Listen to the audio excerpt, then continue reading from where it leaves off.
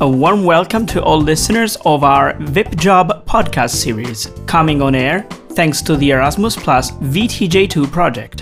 VIP Tech Job Time to Act works towards easing access to the world of work for young visually impaired people.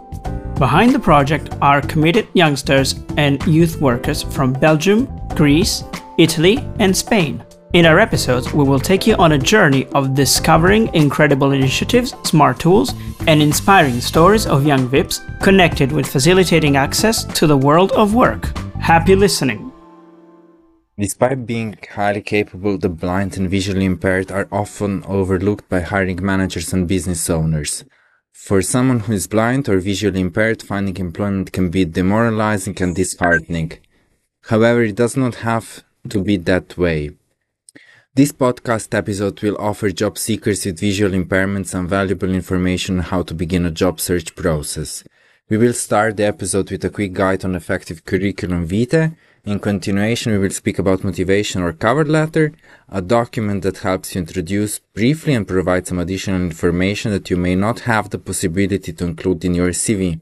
In addition, we will look into tips and tricks on successful job interviews, such as body posture and body language. We will discover how to look for job openings online and how to use your social media accounts to find your job offers. So, I decided to jumpstart my career. What should I do first? The first step is probably to take some time to reflect on who you are, what you can do, and more than everything else, on what you want to do. After defining your objectives in terms of desired employment, you can prepare a CV. How should I start writing a CV? At the beginning, it's okay to start with some questions to yourself. What is my professional objectives? What kind of job do I tend to apply for? Are my professional and educational experiences coherent with my objective? Do I have appropriate skills and competencies? To this, VIPs should probably ask themselves what are the difficulties they might have in pursuing the given professional objective in relation to their visual disability. After reflecting on the latter question, you will probably know which experiences and activities are important to valorize and which are those better not to mention in your CV, including the visual impairment, if you decide so. Will I need to prepare just one version of my CV? There's no perfect CV. That is why the contents of the ideal CV are determined by the position and the person who is applying. Employers use the information in your CV to decide how suitable you are for the position. That means you should tailor the information in your CV to the position you are applying for. The aim of a CV is to get you an interview.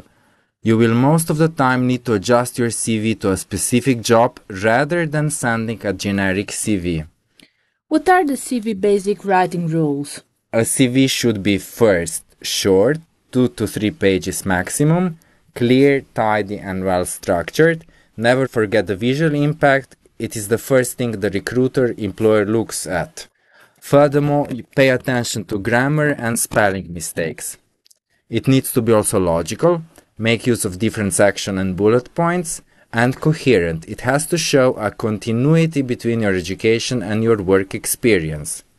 Which are the standard sections I should include in my CV? Your CV should contain the following information: personal and contact information. You need to be careful here with social media profiles you decide to share. It can include also personal and professional statement. It's optional, but it may serve as an abstract of the CV. It is a section in form of a paragraph where you describe who you are, what do you have to offer, and what your ambitions are. Education and qualification. Here we mean your academic accomplishments. Your most recent school or academic program is most relevant. Start there and work your way back.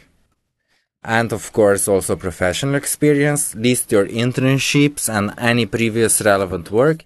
If you're a first-time job seeker, you can showcase your skills, for example in creativity or project management. Mentioning activities or achievements will let the employers know that you really stand by your claims. State your job title, responsibilities, and primary tasks. The more specific you are, better it is. You can also mention other working experiences, volunteering, and hobbies connected with the job application. Here you can mention voluntary work, peer mentoring, student representative bodies. The activities connected with sports and culture can also be beneficial. Language skills indicate your level in written skill and speaking skills. Mention the courses you attended and certificates you got. Technical and computer skills, your skills related to ICT. Mention your certificates, for instance, European Certificate of Digital Competencies. The same is also valid for your language skills.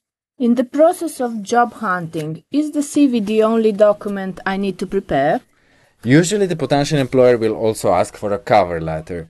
Cover letters explain to recruiters why you are sending your candidature for a job.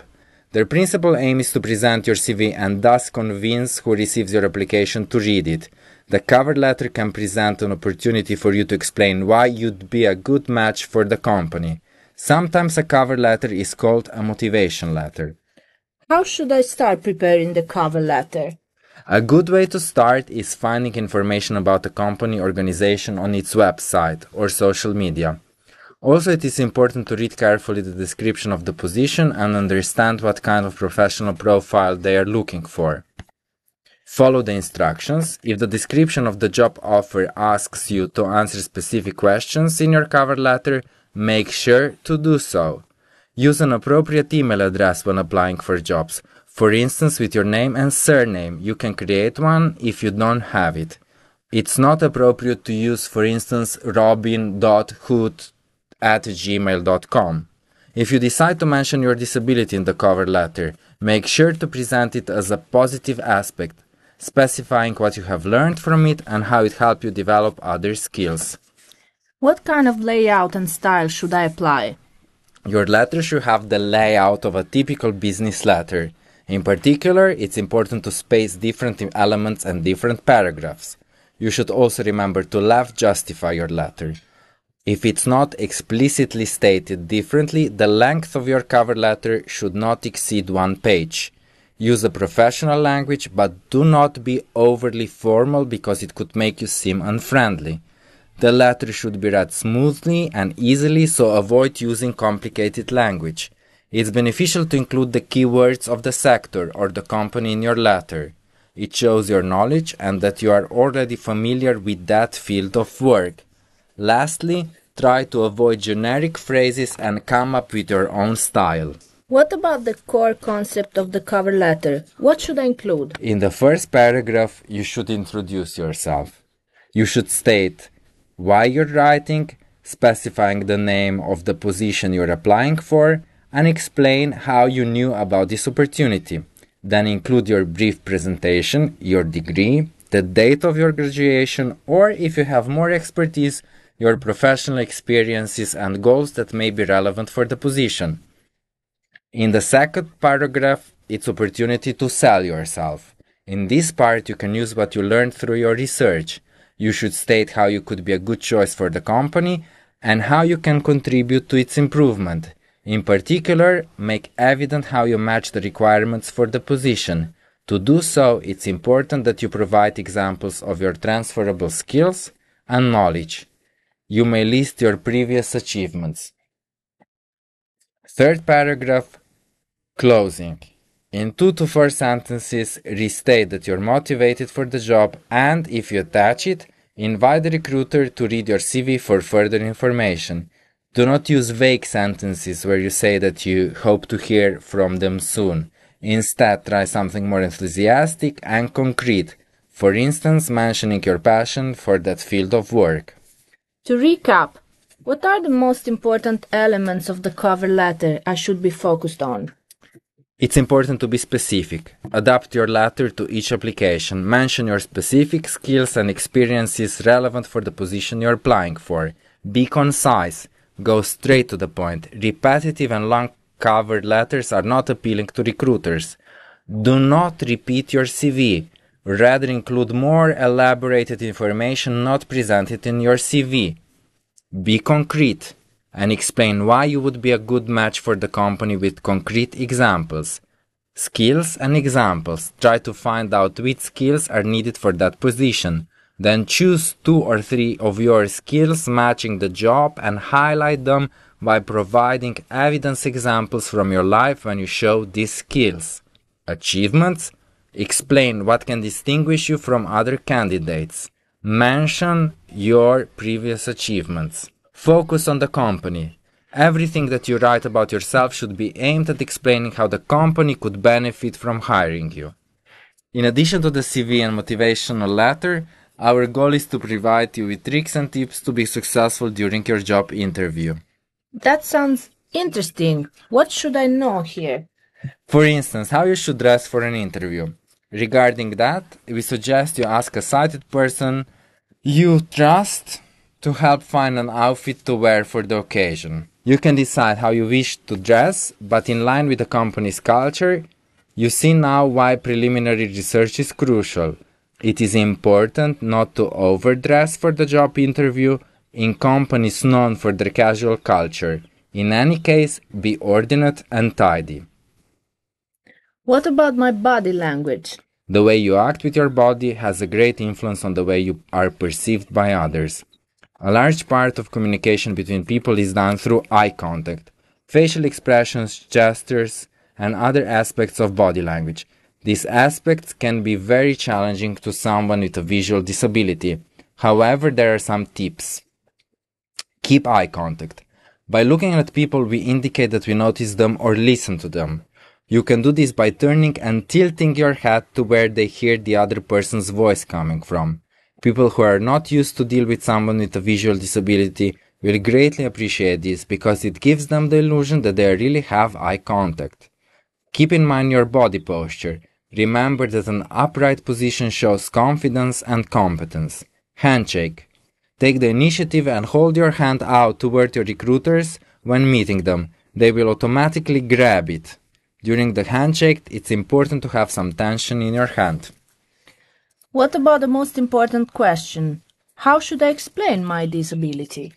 We suggest you preparing a disability statement that gives a little bit of information about what you can see or how you compensate for not being able to see, but mostly focus on your abilities and capacity to do the job. Explain how you may accomplish tasks differently than fully sighted workers. Maybe also adding your experiences with assistive technology. When should I disclose that I am a VIP? What reactions should I expect? We recommend you avoiding mentioning your disability in the CV cover letter. If you're not sure, it's a strength point for the job vacancy. However, if you think that your disability might be seen as an added value or a strength by the company, then you can decide to mention it in the CV cover letter. Before the job interview will take place, you should decide whether you wish to inform the employer before it or during the interview itself. In this case, don't be surprised if the recruiters are astonished at your arrival, and be prepared to face their reactions. Unfortunately, we have to say that recruiters and employers aren't always open-minded. They're often capable of prejudice or stereotyping. After creating your own CV and cover letter, it's important to focus on how to spot trustworthy online resources and tools for job seeking. Unfortunately, not all websites are already perfectly designed to be accessible for VIPs.